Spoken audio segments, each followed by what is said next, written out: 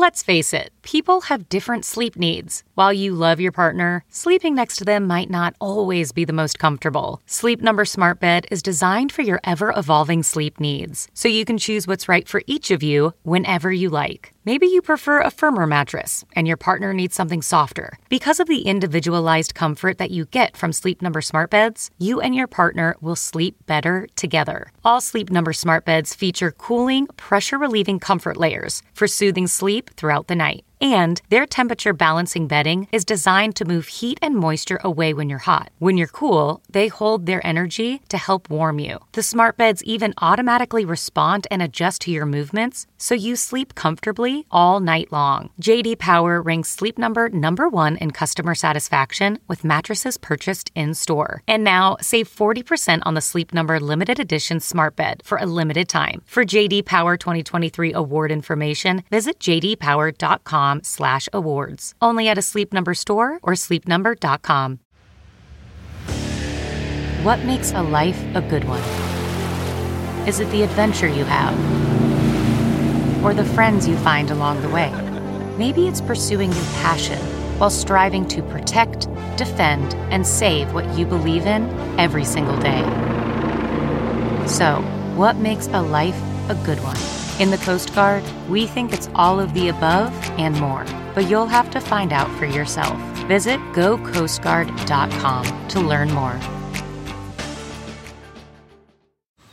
Man, that sunset is gorgeous. Grill, patio, sunset. Hard to get better than that. Unless you're browsing Carvana's inventory while you soak it all in. Oh, burger time.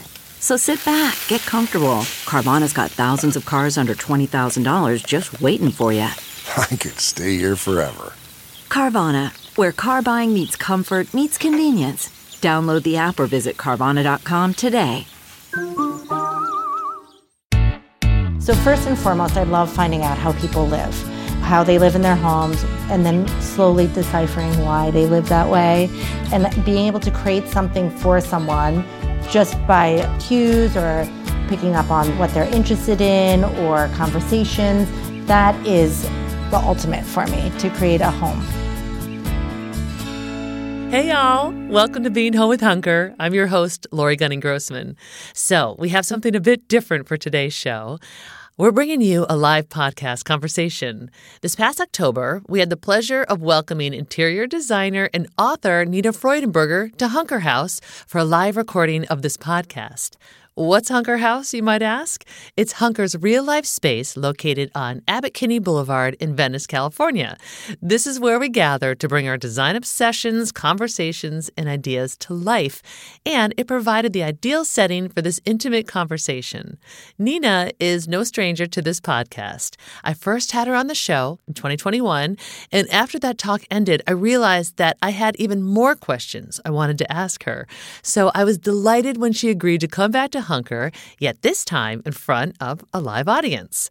If you scroll through Instagram or Pinterest, most likely you've seen Nina's design books, Surf Shack or Bibliostyle, styled on coffee tables or bookshelves.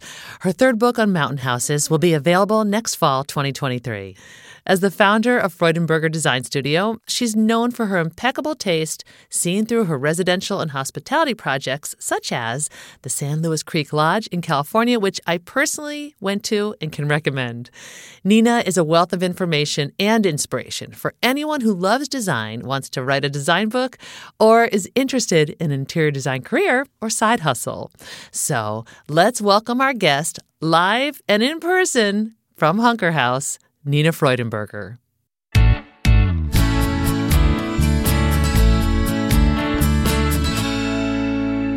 Let's start the party. Who's with me? Okay. Yay!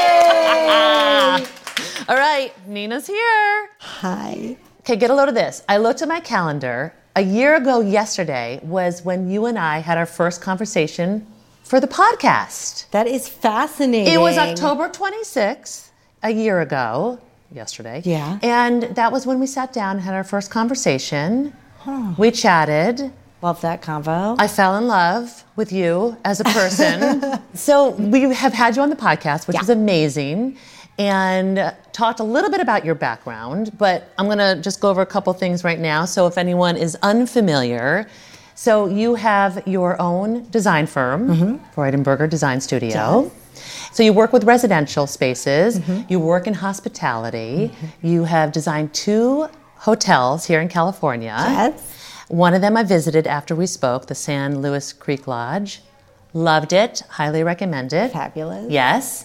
You make product, you have rugs, you also have other products as well, but you have your design books, which we're going to talk about. Right. Surf Shack, Bibliostyle. You're working on your 3rd one, Mountain Houses. Yes. Nina, what is up with all of this? I don't even know. We kind of touched upon about this before. There's a Yeah. lot you've got going on. There is. Yeah. When you list it like that, Yeah. it sounds like really like I probably should like focus or like talk to someone about like some focus issues or something.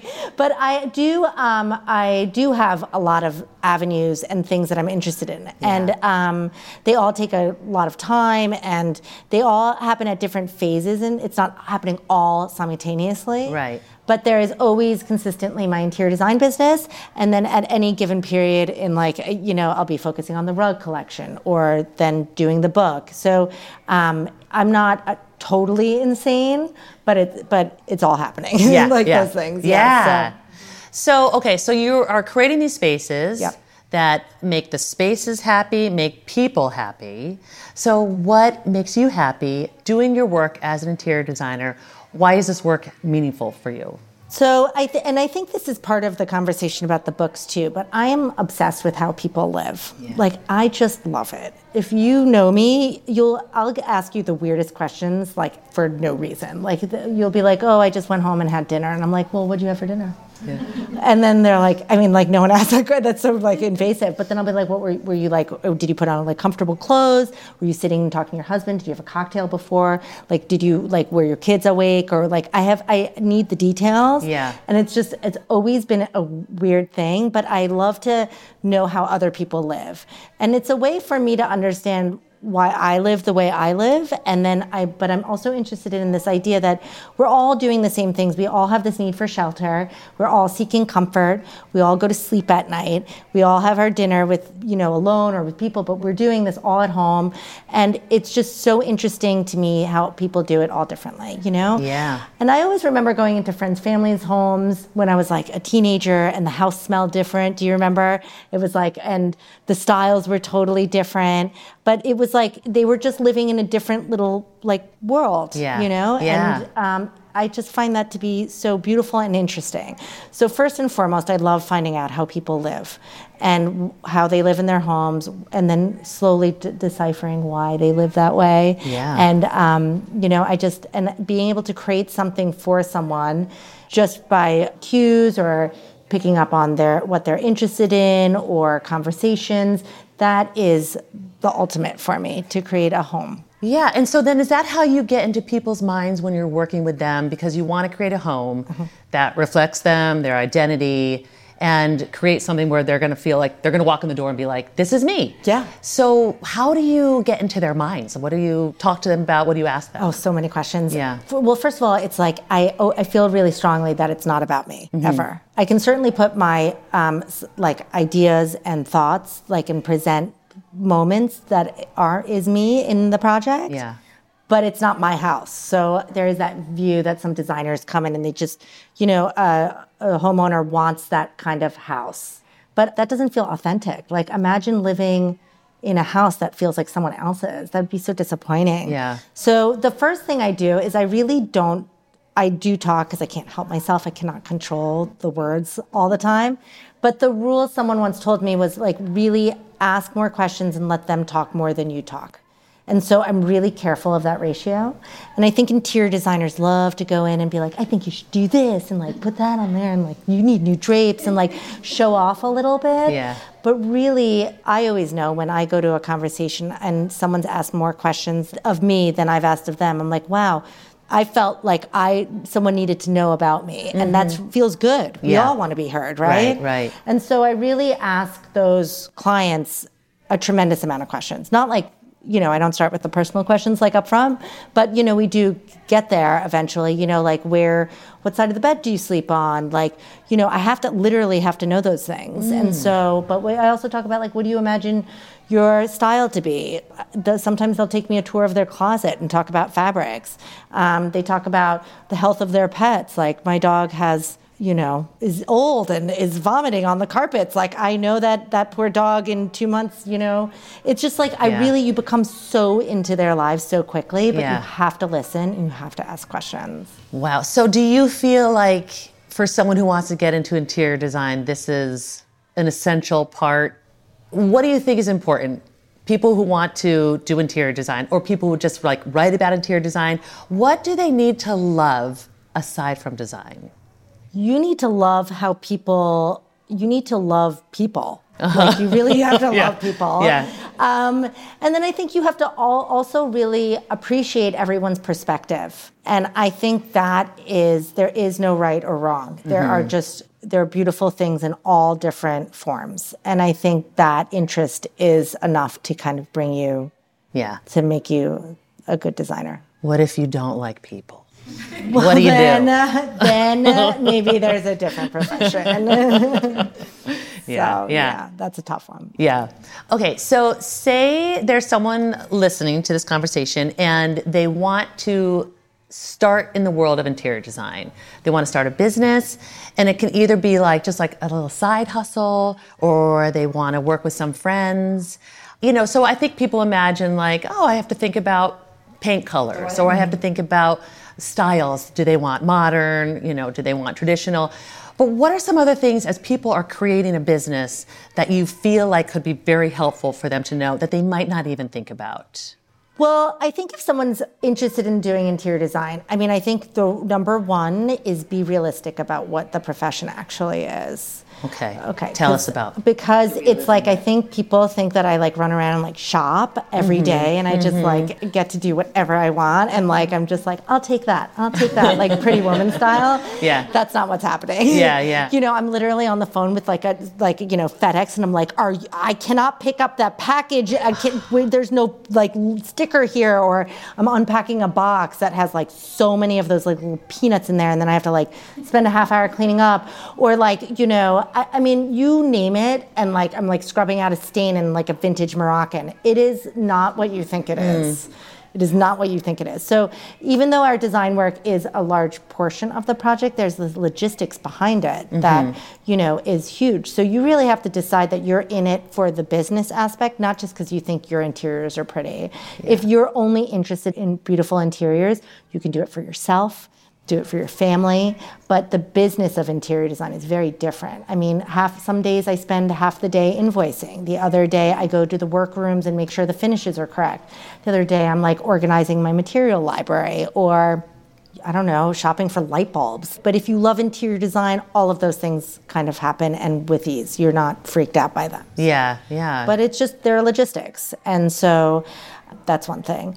I think a lot of people have really good taste. So I want to say that because I think that's part of interior design, but I also think like managing that back end stuff is super critical. Yeah. So I think speaking with an interior designer that has a lot of experience, when I started out, I didn't ask enough professionals real questions. Like when I opened my brick and mortar store, I didn't even ask a single store owner what it was like to have a store in New York City. That would have really gone a long way. Yeah. Because I literally didn't even know what a point of sales was. I actually didn't know how to ring someone up. Okay. And it was the night before my store opening, and I just got like the Shopify, like the program on the computer. God. I was like, I don't even have SKU codes. Yeah. Like bonkers. Yeah. Like totally nuts. Yeah. But I had picked out, spent 3 weeks researching tissue paper. I knew the pen people would sign for. But literally nothing was working. So it was just speaking to someone is huge. And I also think everyone is accessible. You would be shocked, and I learned that through the books. You can get to anyone, and almost everyone will talk to you because people like to talk about themselves.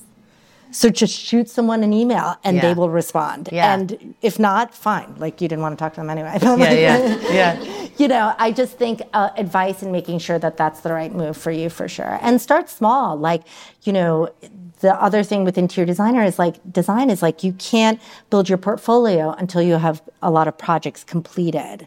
Projects take a year and a half sometimes. So, you might have 3 years of projects that are not even good to shoot and you don't want to even put that forward. It takes a tremendous amount of time to build a portfolio. Yeah. So you have to be committed to that and be kind of ready to kind of hustle along the way. It's a journey. Got to have the hustle. So would you say that people should, if they're starting out, just take any project, take smaller projects that maybe wouldn't take as long so they can build their portfolio? Yes. Yeah. I mean, I think you have to decide what your value is. I mean, I think some people are starting off their careers by doing their own home. I think that's a nice start. Yeah. Like start small, don't think you're going to do like a castle in the south of France, like on year 2, so just kind of go with what's coming to you. You have to come up with new avenues. Interior design, you can't necessarily advertise. So you got to find a way to connect with people. Is it brokers who are just selling houses? Is it a developer? Are you introducing yourself to other people in the industry, vendors, or, make sure that your furniture maker knows that you exist, so that if he has a client and they want more things in the room, they can recommend you, things like that. Yeah. Now, in addition to like doing that, where you're talking to vendors and introducing yourself to them, like what are some creative, clever ways for people to find clients? Like how did you find your first client, just you as your own business, not when you were at the architectural firm in New York when you just went off? How'd you find this person? It was actually just word of mouth and it's referrals. Being at another interior design firm was very helpful because I didn't get those projects directly. Like none of those clients, I would never approach a client, right? But the clients would have a friend and they'd be like, oh, Nina just went out on her own. Why don't you give her a call? That project's not big enough for the firm, but she might take it. Oh, well, that's nice. And I was like, I will take it. Yeah, that's nice. I was like, it's a powder room, but I'll totally take it. Yeah. So, I think that really helps. So to come in completely out of the dark, someone has to see something you've done. Otherwise, you're just providing a service exclusively service-based, and then you might get pigeonholed and they need to know that that your strength is design, not just being an assistant and getting a garbage can for the laundry room. Yeah. Do you remember what it felt like when you completed your first project on your own? I think I can barely remember those years because it was so hard. It was crazy. Really? Yeah. It was in New York City and the hustle's so hard. And it was super intense. Yeah. I just would take every project really that came my way. And some of them were successes and some of them were total failures. You gotta have the failures sometimes, right? Uh-oh. So, I think that's part of it. But I do, it really took a long time and more than I expected. And so there really were moments where I was like, I can't, I'm just bailing on this. Yeah. And you just have to just keep pushing through those super dark, really challenging times. Yeah. So gotta have a little hustle. Gotta hustle. Yeah. In New York City, everyone's hustling, so you have to hustle extra hard. Oh boy. Do you know what I mean? Yeah. It is you're just actually a little bit of a lunatic, but you just go for it. And you were like, to hell with that, I'm coming to California. Getting in the groove. I came to California after I had already done Hustle number 1. So then I had to do Hustle again, which was I thought I had nothing left to give. Turns out if I have to, I'll just keep hustling. So, do you think that the hustle, that's part of your genius zone? Have you ever heard Gay Hendricks talks about how people have a genius zone, or you have your zone of competence or your zone of excellence? And so you can be really great at what you do, and that's kind of your zone of excellence. When you think about the work that you do with interior design and also being an author, which we're going to talk about too, where do you feel like you shine the most? Where's your zone of genius? I think my zone, great question. That's amazing. I think my zone is kind of a threshold for risk that might be higher than, I do things that I know nothing about. Ooh, yeah. Over and over again. Yeah. Someone asks me to design rugs, no idea what you're talking about. Literally, what is a cut pile? I don't know. Yeah. Do you know? It's opening a store. I actually don't know how to get money into the store because I don't understand the point of sale system. Books, I'll tell you the story, but really, I had no idea what I was doing. Yeah. And I just like sent out an email to an editor. Just like the wackiest thing. So I'm not afraid. And I think the thing that I do is I just go for it. And if someone says no, or if it doesn't work out, over and over again, you can always redo. Just do it something else. Do something new.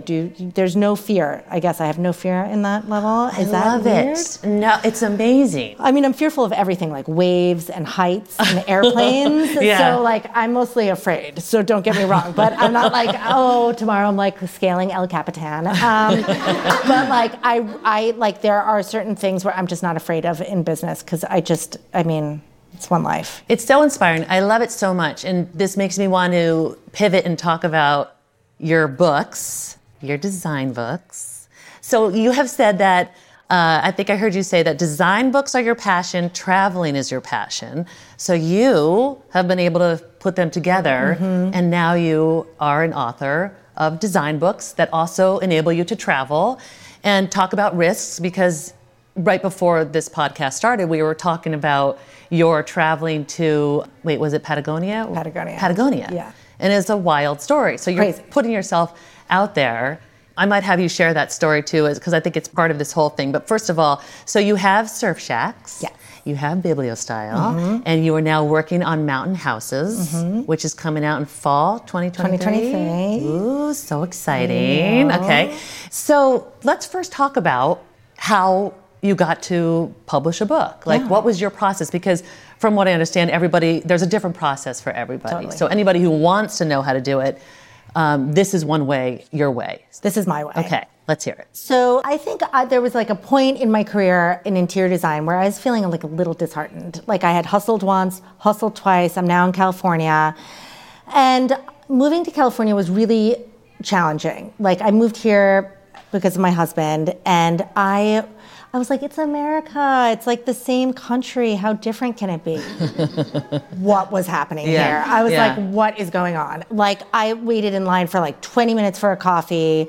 I was like, why does everyone have a green juice? Does anyone have a job? Because why is everyone doing noon yoga? I was like, are you showering after? Are you not? Like, how does that fit in? Like, are you wearing that to the office? Because I'm pretty sure you're in sweatpants. But then and then everyone walking down the street at 5:30 in the morning with their surfboard. Like, so, I was just like, I really came from New York is very different. Like you work till like 11 at night. You're staying up and like having drinks till 2. I mean, it was just, the world is very different there. And here it was just like, everyone was like, no one asked me what I did. No one cared. Like no one asked that question here. Like literally no one gives, but in New York, actually, they don't even care about your name. They're like, what do you do? So it literally, your identity really shifts when you come here. And then I was like, oh God, I have to start interior design again. I had no client base, right? So I really was like shocked. I had to do this whole thing again. And I was like, it was so hard the first time that I was like, wow, I gotta do this. And I was also confused about the style here. Very different. New York City was like, I would do a little at Hamptons and we did some in Boston. But really, like, you're not jamming a ton of stuff in a house in New York City. I don't care if you have a 5-bedroom.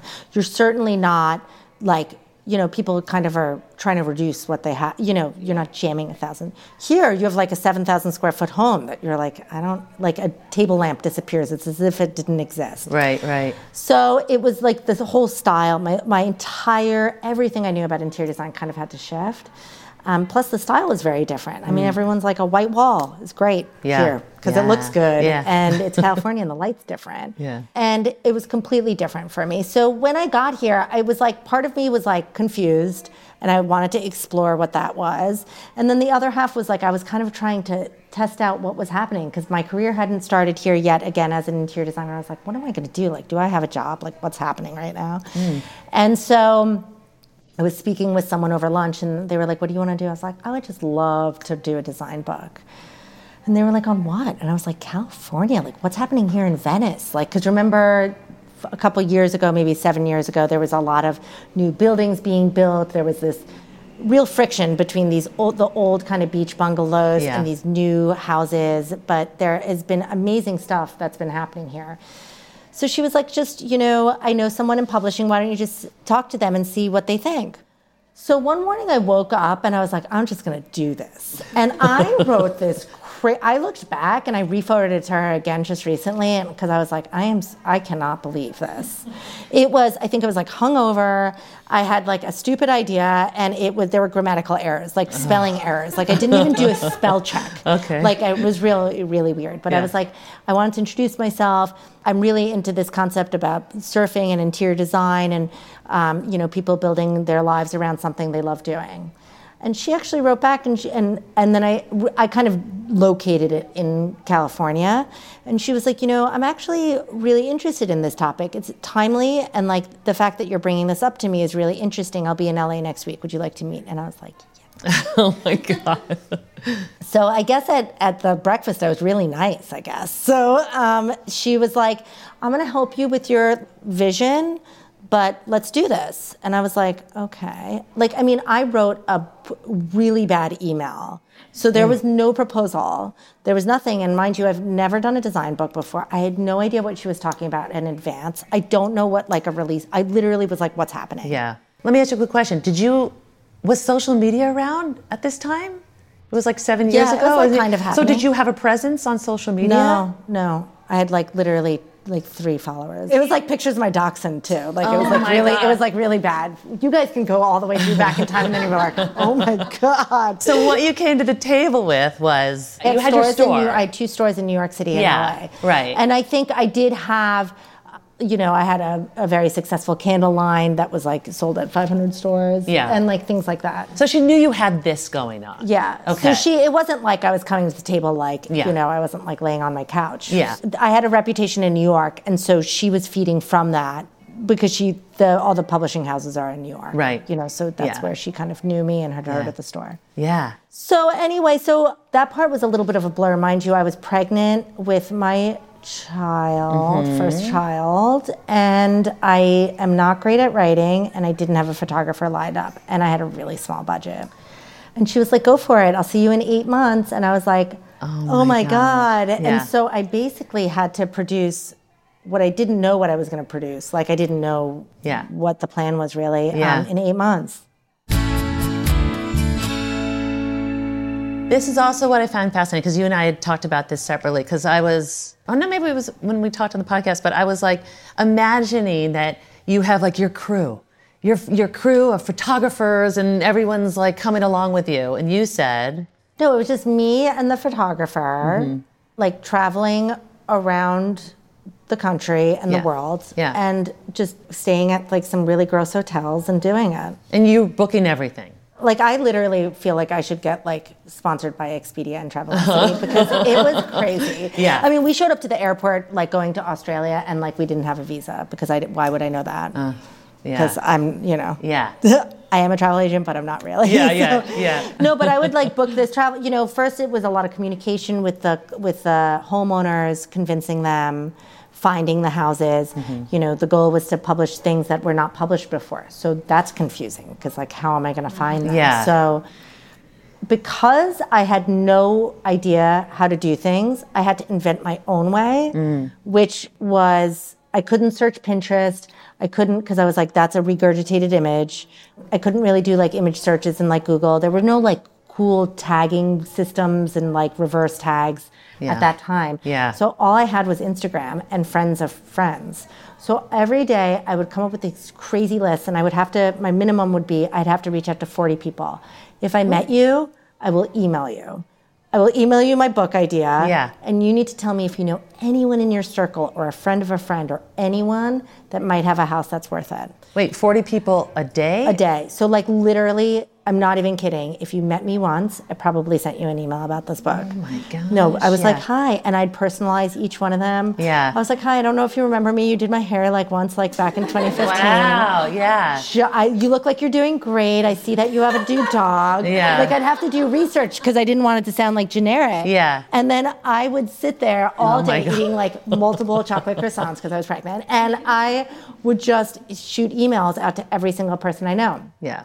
And then I would do Instagram searches. So when I'd write these emails, people would respond. They'd like write back. They'd be like, I think Laura, my friend Laura, like in Australia, has like a ceramics company that might know like a girl. So then I'd be communicating with this girl in Australia that might have a friend on the other side of Australia that maybe I should go look at her house. And then I would like have to write thank you to that. Then I have to reach out to this new person. Yeah. Then I'd be like, would you mind taking photos of your house?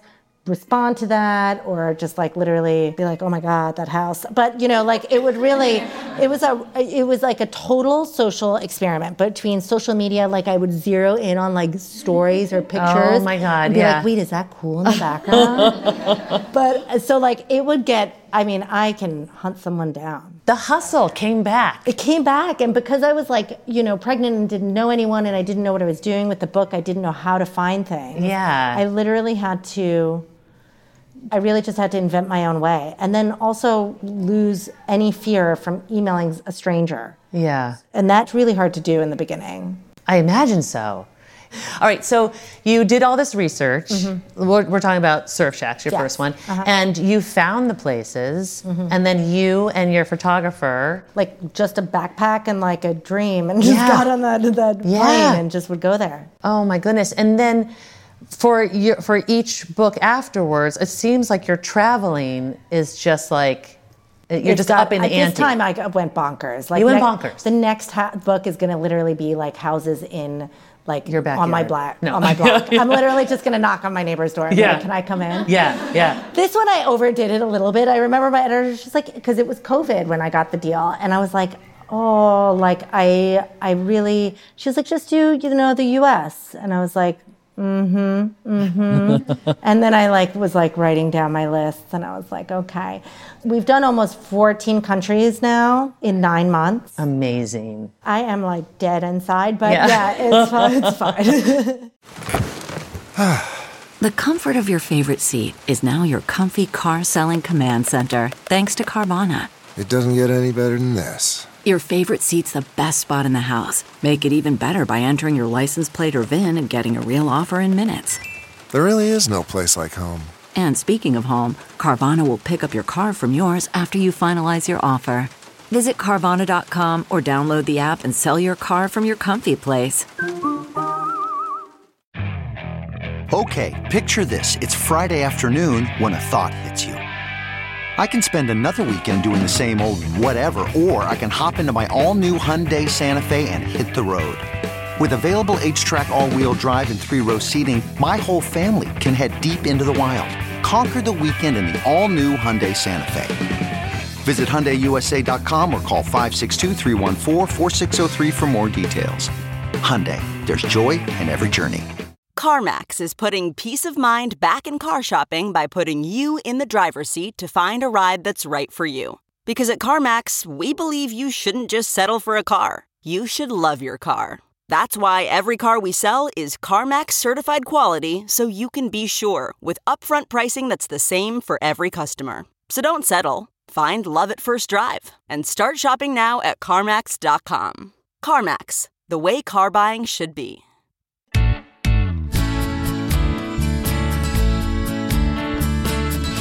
What's been the most beautiful place, if you could say it? What's been the most adventurous place?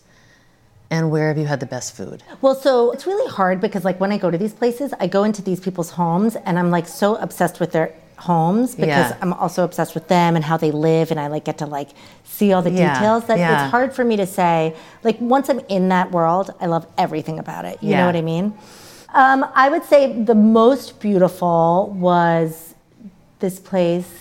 I guess I'm telling everyone about it now, but it's called Ticino, and it's in Switzerland, but it is it's right on the border of Italy. So it is, the Italian food is the risottos, the pastas, the attitude, the whole vibes. Yeah. Swiss, precision, roads, great.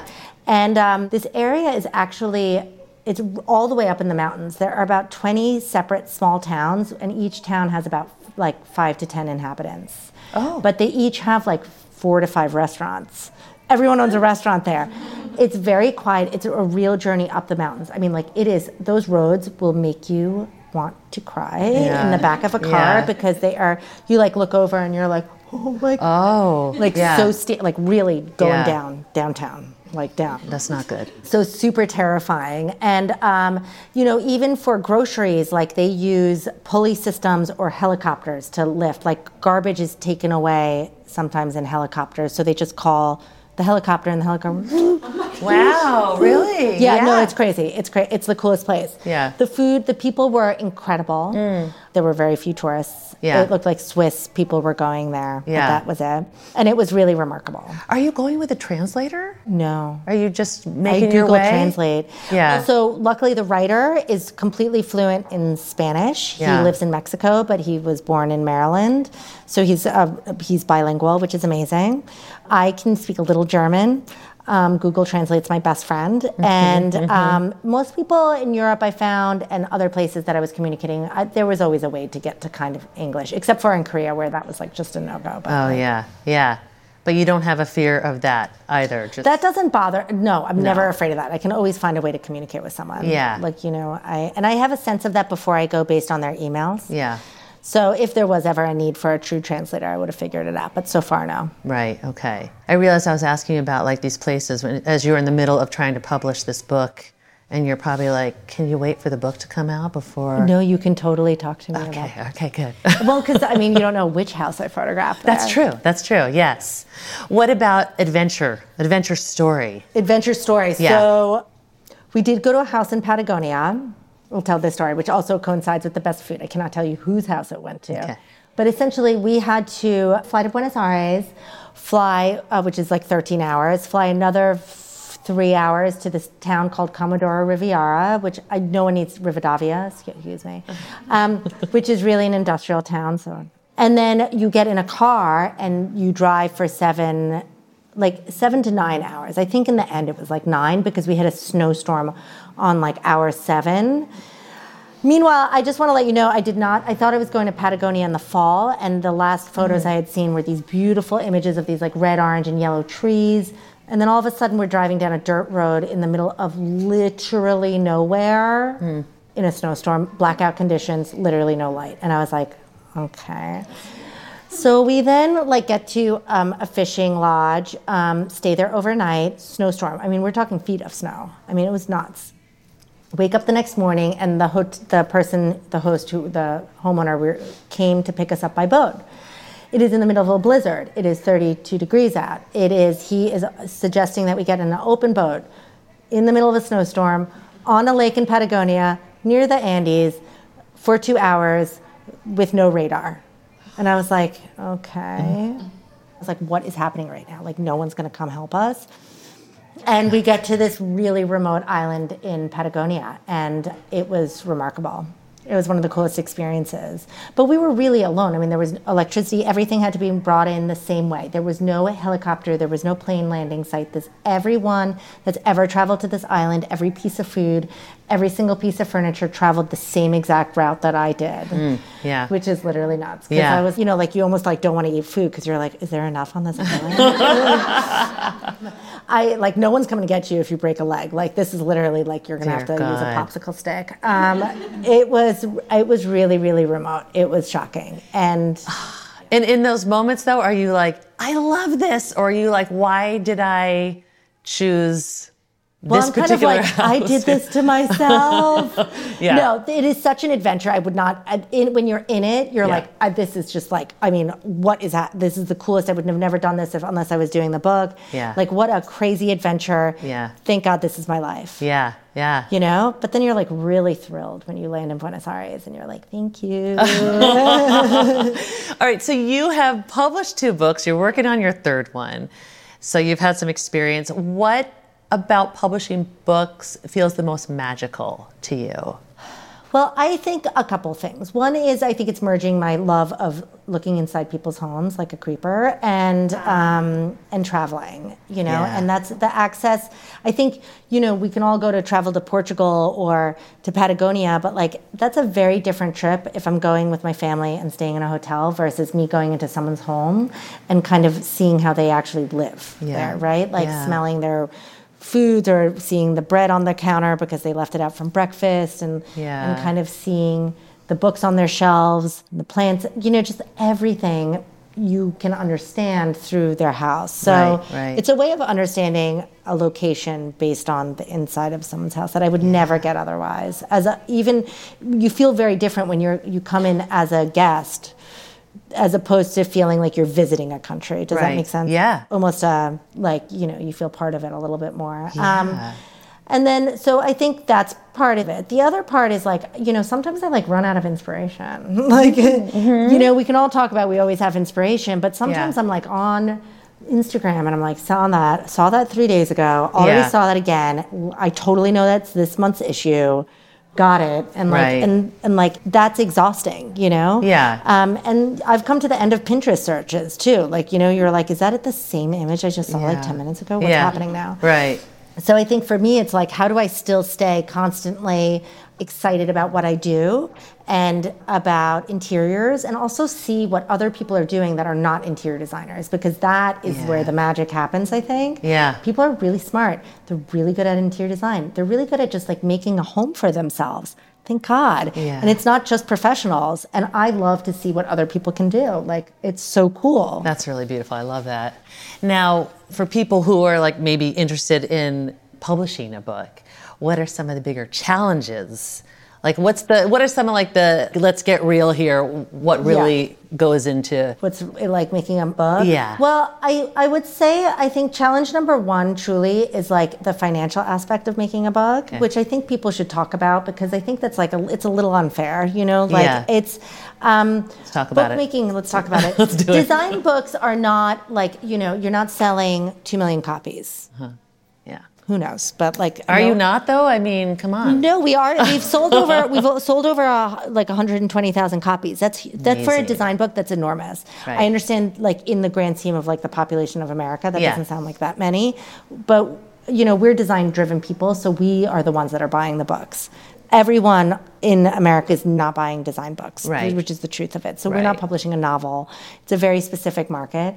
So I think advances are not enormous. Yeah. And you have to decide, for me, it's not a way of making a living, truly, interior design is. But doing books, the amount, you'd have to pump them out so fast. Plus, you would have to bring another skill set to the table. So you'd either have to be a photographer or you'd be willing to write your book. I can barely write an email, as I told you. Yes. Uh-huh. So I'm not the right writer for the books. And it's a tremendous amount of work, too. So you really have to be ready for all of that. And then also, it's really a team effort. There are a lot of voices sitting at the table, and you have to figure out what that is. Right. You have an editor, you have their sales team, you have their publishing house, you have maybe an agent or maybe not. You have a writer, you have a photographer, you have yourself, and you have all the people that you're including in the book, if you're doing a design book or whatever, that you're trying to please or make sure that they're represented in the best way possible. So that becomes really challenging. That's a lot of people. Right. Even though it feels like there's just one name on the cover, that's actually completely false. Yeah. So I think it's those things you have to really, and you have to really love what you're about to do, because the amount of, it is just so much work. You have to really love the topic you're doing it on. So it can't just be a cool idea that you want to see in some cool bookstore. It better be something you deeply love, because otherwise halfway along the journey, there's no way you can make it, because, there's all this travel, which sounds super fun, but then I have to take every photo. There are 3,000 of them. I have to edit them down to 250. I then have to have those edited. I then have to put them in order and then decide which ones are going into the book. I mean, the narrowing down process is bonkers, you know? It's just impossible. Yeah. And you're trying to tell a story and communicate and come up with a cohesive vision. And for me, because it's so many different houses and the styles are so different, that there has to be a thread between all of that. And that's actually very complicated. Yeah. So. Yeah, telling stories. Oh. I know. Oh. But you're going to continue doing it. I love it so much. I do. I love it so much. But I'm always, it's this phase at every project when it's literally me. When everyone else disappears, the photographer can go home. Yeah. The writer's finished all his chapters. Right. And then it's just me, and it's so much work I have to do still. Yeah. That I'm whew. But every time I feel so proud of them and I love them. Yeah. And seeing them in a store like makes me want to cry. Like even seeing them here, I keep looking at that Bibliostyle over there. I just like them. So it's such an amazing thing. Yeah. And I would keep doing them. Yeah. I just need to keep coming up with ideas. Yeah. But I don't know how many more I've got left. You just keep traveling, then you'll get your inspiration. Figure it out. And then, figure it out. Yeah. All right, I have a couple more questions, and then we're going to open up to some questions Great. here. So if someone wanted to get started on creating a design book, Yeah. what are just a few little tips and takeaways that you could share on how people could just even get started? So one is like, I think number one is make sure that you find that what you're wanting to do is like truly authentic. It has to be something you really care about. Otherwise, just stop right there and keep digging. I think it has to be inclusive and feel accessible to a wide range of people. You know, when I first approached the editor, I was like, it's going to be about like homes in Venice, California. She was like, you're going to care. Like people here are going to care in Venice. People in Brooklyn are going to care. What about everyone else? Yeah. And I was like, you're right. Thank you. Because it felt exclusionary. People don't understand, know about it, care, like all sorts of reasons, right? Right. So you have to make sure that it feels everyone can kind of access what you're about to put out. Yeah. And then I think that speaking with people, speaking with other authors about the reality of what it is like. So like, I've had people ask me out for a coffee and I will go every single time. Because I do think what I didn't do enough of was ask other people's advice, and I think understanding what you're about to head into is super critical. Yeah. And then also assembling find the people, find the books that you love, and find the people you love. So you have to start by like go to your bookstore and find your dream art book. You flip to the back into the acknowledgement section, and everyone's like, who's your editor? Who's your book agent? Guess what? They're all back there. Yeah. Every single one of them. And guess what? You type those into Google and you know their email addresses pretty much because you type it in two different ways and one of them is not going to bounce back. Right. Yeah. And then you can so in a way, like you really can figure out all of this. You don't need to ask for favors unless you have a direct connection. You can truly do this like on your own. And then I think you're really showing up with like your clear statement and purpose. So, but it does not have to be a chapter. It could simply be, you know, what you're really trying to do. And then you're also always including like maybe a mood board of like image styles that you like your dream chapter, like an image or something. And then also what books have been published that are similar, but how yours would be different. Yeah. So they're always looking at that competition. They'll look up like, you know, for Mountain House, I certainly was like, oh, look at Cabin Porn. That thing has been around forever, has sold a bazillion copies. Right. My book is not even close to what that is, but the topic is not, you know, it's cabin houses. I mean, we have some cabins in our book. So, you know, you don't need to be afraid that no one's going to be able to understand it. Look at the success of this book. Right. Yeah. So I think all those things should get you on your way, hopefully. Those are good tips. I know, guys. Good tips. Do you think now that people should have like a strong social media presence now for design books? I think that publishers want to see that. Yeah. I mean, I think they'd be psyched if they saw you had over like, you know, they don't even require that. I don't think it's that much, but I think if they see over 40, they're pretty psyched. Over 40,000. Oh. No, but I don't 40 listen, people. That's amazing. I think if you have over 400,000, you're probably getting approached by publishers anyway. People will approach, you know, like everyone's out looking. So that's not confusing. So it's not, you know, you don't have to, I think if you have less, you have to kind of force your way in and find a niche. But you also have to tell the story of why you're the one that's supposed to be telling the story, right? Like I might have a great idea, but like, why am I the authority? Why am I the author of this book? Right. And so that's an important thing to like mention in that proposal, why you're the person to tell that story. Yeah, So. that's a good tip. All right, let's open this up to some questions. What do you think, Nina? I'd love that. Are you ready for it? Okay, let's do it. Gab, do you want to go first? Sure. Okay. So on the topic of books, I am curious. Bibliostyle I see as a little bit of an outlier in the sense that it's one area of a home and not an entire house, but it's still centered around a passion. Yep. Are there other passion points within the home that you've explored and could turn into a book later? Such a good question, and thank you for noticing it's a little bit of the outlier. In the best way. No, I know. I own that book. Appreciate I'm that. one Thank of the you so much. Thank you. copies. I mean, I think the theme in the books, whether it's about an object or a thing or it's a passion, it's like I'm trying to find a way to look at a house through a lens. So like the book is literally the most important part of the house, accessory, I think. Like without them, every house will feel cold and like a showcase, and like really please just like, load up the books. But also I think people feel burdened by that. It's a very interesting topic. But it's a way, like books can be everywhere in a house. They'll be in the bathroom, they'll be like in the dining room, they'll be in a living room. That meant that I could kind of view the house in that level. And then same with Surf Shack. The surfboard could be outside, inside, there could be sand on the thing. I could then go do an overview of the house without just being like home tour of just like random things, right? I think that is a great question about what else could be in a home that could, like, you mean like an object? I don't know, but like when I figure it out, I'm like definitely write a book about it. I think Mountain House and Surf Shack are very much tied together because it's talking about people's decisions in life, and they feel so passionate that they're willing to like hike for 2 miles to like go like get groceries, And Surf Shack people were so committed to their surfing lifestyle that they had to live wherever they had to live. Not necessarily even beachside. It just had to be there. I don't know what the next thing is. I feel really strongly about books, but I'm going to think about that. Right on. Did you have a question, Miss, at the end here? I am interested in what you said about your candle business. Actually, you didn't really talk about it, but I'm like an aspiring candle maker as of like 2 weeks ago. Yeah. But I feel kind of like all in on it, where I'm like, this could be my thing.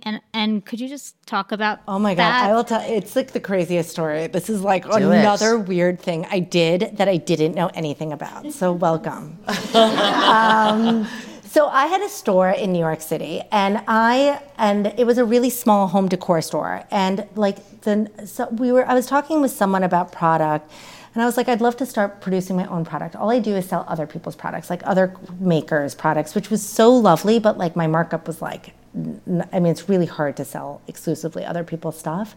So someone's like, you should produce your own product. And I was like, great idea. What is that?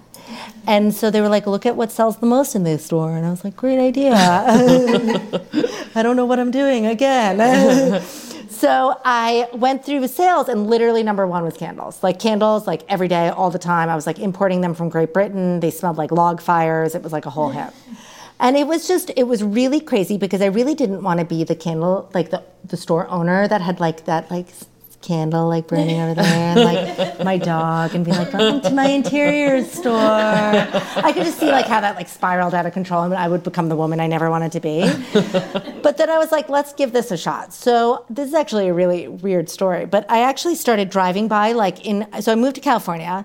And then I started driving by like Stone Candles. You know the one like right over, like it's like pretty close to here. Is it called Stone Candles? It's called Stone Candles. They had like make your own candle like classes, but they also produce candles. Yeah. So one day I just like walked in there and I was like, so you guys make candles? And they were like, yes, we do. And I was like, what's the minimum order? They're like, whatever, 20. And I was like, cool.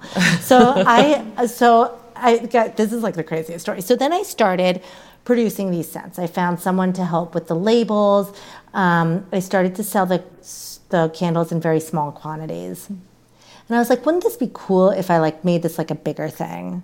And then I was like, oh, so there are like regulations on candles because it's fire. So I should put a warning sticker on the bottom, and I'll do all that stuff. So there's like stuff which we can talk about. But, so I had a manufacturer start producing them, and like I started marketing them, and then people would come into the store and buy like 10 of them. And I was like, what's happening right now? And I was like, this is crazy. And then one day I got a call from West Elm because they would like to place an order. Oh. And I was like, this is big. My God. Mm-hmm. And they were like, can you do this? And I was like, yes, absolutely. It'll be ready in 6 weeks. And I was like, great. So then they were like, have you had your candles like safety rated? And I was like, not yet, but it will happen. And they were like, is it translated in French, your warning labels on the bottom? And like, is it at like 2.4 font? And is like what's happening? And do you have it? Anyway, guys, Wow. I just will tell you, I went down the journey of what it is like to make a candle that is allowed to be mass produced. Okay, so that started happening. It started selling West Elms. It started selling at Saks Fifth Avenue, like off Fifth, like the weirdest, like it just blew up. But I was doing a lot of sales a year. It actually overtook both stores and my interior design business at one time. Plus e-commerce. It was house interior. It was the house candle. So we'd have schoolhouse, log house, but it was like kind of selling. Like it was like the weirdest thing. So then I finally got a rep, and then he started repping it and handling the small mom and pop stores so that I could manage the big e-commerce stores and get those things shipped out. And this is like my favorite story because I will tell this story because it's so good. So I started emailing. This was when Stephen Allen existed. Do you remember? They were so cool. So I emailed Stephen Allen store. Like my dream was like to have my candles in his store. And they were like, no.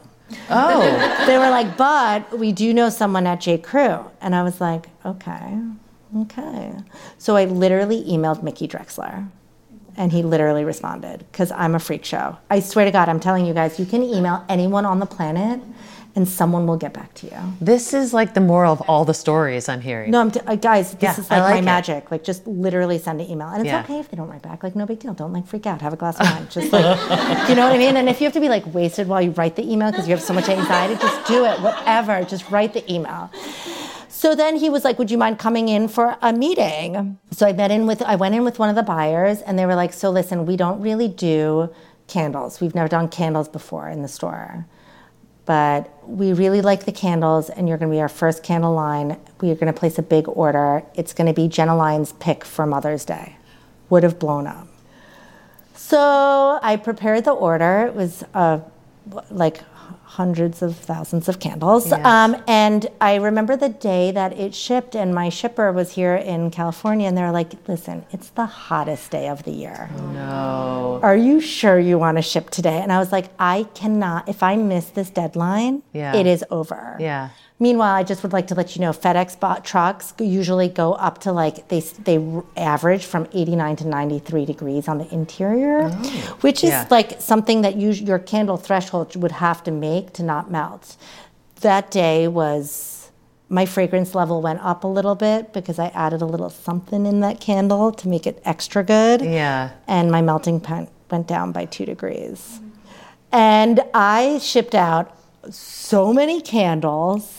And I got a call, and they were like, we're unfortunately going to turn these back to you. And I was like, oh my God.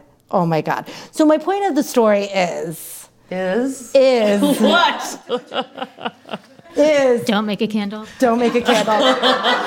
Listen, I'm sending flammable, meltable things in glass across the country. It was so much work. You got to get custom boxes, the whole thing. Yeah. There's so much joy, though, in a candle. People still email me to this day asking for the discontinued scents. They love the scent. They're afraid to burn the last moments of the candle. They're saving this candle. People love a candle. Yeah. It's also the perfect gift. Our price range was $32. It was not like the very expensive candles where you're like, I can't buy that because I literally cannot buy anything else this month because that candle is so expensive.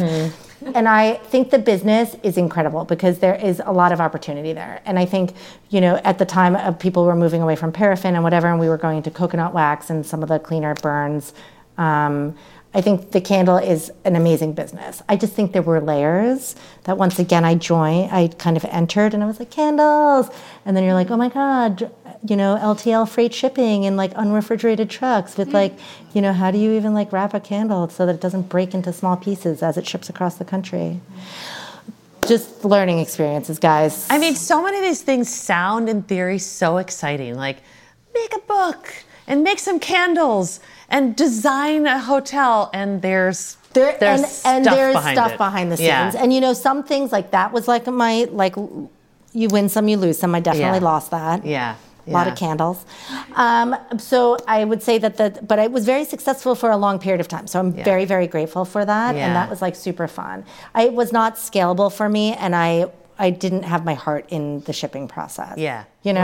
I kind of bailed on that part. Okay. I was like, so, you know what I mean? Yeah. So, and really, quite frankly, someone else should have been helping me who had experience. So that was like, tough. So So good luck. So good luck. Have to so much you fun with that. with your candle listen, business. if you have specific questions, certainly ask. I will say that definitely ask people, but I would say that some of the safety regulations are really important as a small candle maker. But it is a really beautiful process, and the meeting with the fragrance houses and stuff, and developing your own scent is really fun. So I have one more question for you, Yes. just to wrap all of this up. So I asked this before when you were on the podcast. Our podcast is called Being Home with Hunker, and I love to ask what being home means to you, which you did answer, and people can go and listen to other episode. But I'm curious, with all of your traveling, especially in these past 9 months that you've been doing some really intense traveling, has that idea of being home changed for you? What does it mean for you? Yeah, I mean, that's actually such a nice question, because I do think when I leave and then come back, I experience my home, like my gratefulness for being home and why I feel so comfortable in my home is so interesting to me. The other locations had, even when you travel with your family, like you have like your clothes, or you have maybe your kids with you, or you have a bed to sleep in. There's breakfast coming for you somehow, There's something about like just the minute you enter your house, even if you've recently moved or whatever, that you just feel so much better, like just so comforted. And it's just like this natural instinct that we seek our own shelter, and the stuff around us. I know people talk about like stuff and things, and like that's meaningless, and we have like our brains, and like we don't need that, and we can live in like, but I actually do think those things do matter. They each tell a story. We all know where every single item came from in our house, and we also made that choice to get that. Sometimes sometimes maybe like you like walked by it and it was on the side of the road and you picked it up, but like it's like those things in your house exist for a reason. I think and we don't even know why we love them sometimes. Like, you're just like, why is that there? Like, I freaking love that thing. It's like so weird. Like, my husband's sometimes like, what's happening over there? Like, whatever, it's staying there. Just like, leave it. Don't like, just walk by it. But I think that's so interesting to me. We all say we don't have an attachment to things, but we do. We do. And it's okay to. We're attached to a chair and the way it feels, or where we've read, or we got bad news, like when we were like, doing something in the house and you can remember that location. There's something about that is so important to us as humans, that I just feel I'm grateful like for a home, and for being able to make it the way that I feel comfortable, and that's exciting to me. So it's beautiful, Nina. It's so beautiful. Thank you so much. Thank you, guys. For coming here. Thank you. Thanks. I think I've said this before. I'll say it again. You're just delightful. Oh, you are too. Thank you. Very generous with your time, and offering for people to send you emails now to ask questions. Guys, so you can get ready, figure out girl. my email. It's get like, ready. Is it my first name? Is it my first name dot my last name? Which one is it? Shoot out emails to all of them. And I will also say, I just want to say for people to go follow you on Instagram, because you have been showing like behind the scenes photographs of your adventures. I haven't put out the Mountain House book one yet, just because I'm afraid of sharing too much about the homes, but we're certainly rolling them out now as we get closer, and then no one's going to be able to travel to like these far off places at the same time. So we're like, now we can do it. Yeah. And we'll keep an eye out for your next book. I'm so excited. Fall 2023. All right. Thank you so much. Thank you, guys. Thank you. Thanks. That was so fun. To learn more about Nina, visit her website at freudenbergerdesign.com, or find her on Instagram at Nina Freudenberger. Also in our show notes, you can discover other episodes we think you might like based on this conversation, such as my original chat with Nina back in 2021. Thank you for listening to Being Home with Hunker. For more information about this episode or others, visit hunker.com/podcast. And if you don't already, please follow our show.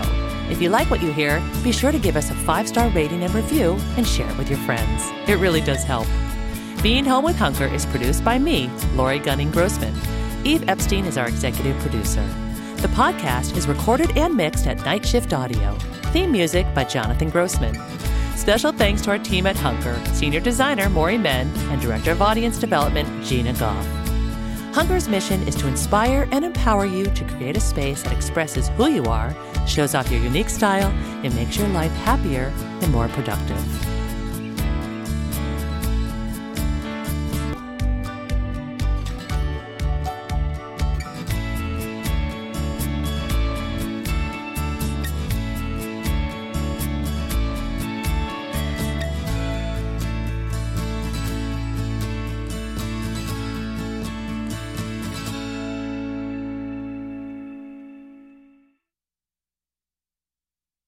Look around. You can find cars like these on AutoTrader. New cars, used cars, electric cars, maybe even flying cars. Okay, no flying cars, but as soon as they get invented, they'll be on AutoTrader. Just you wait. AutoTrader.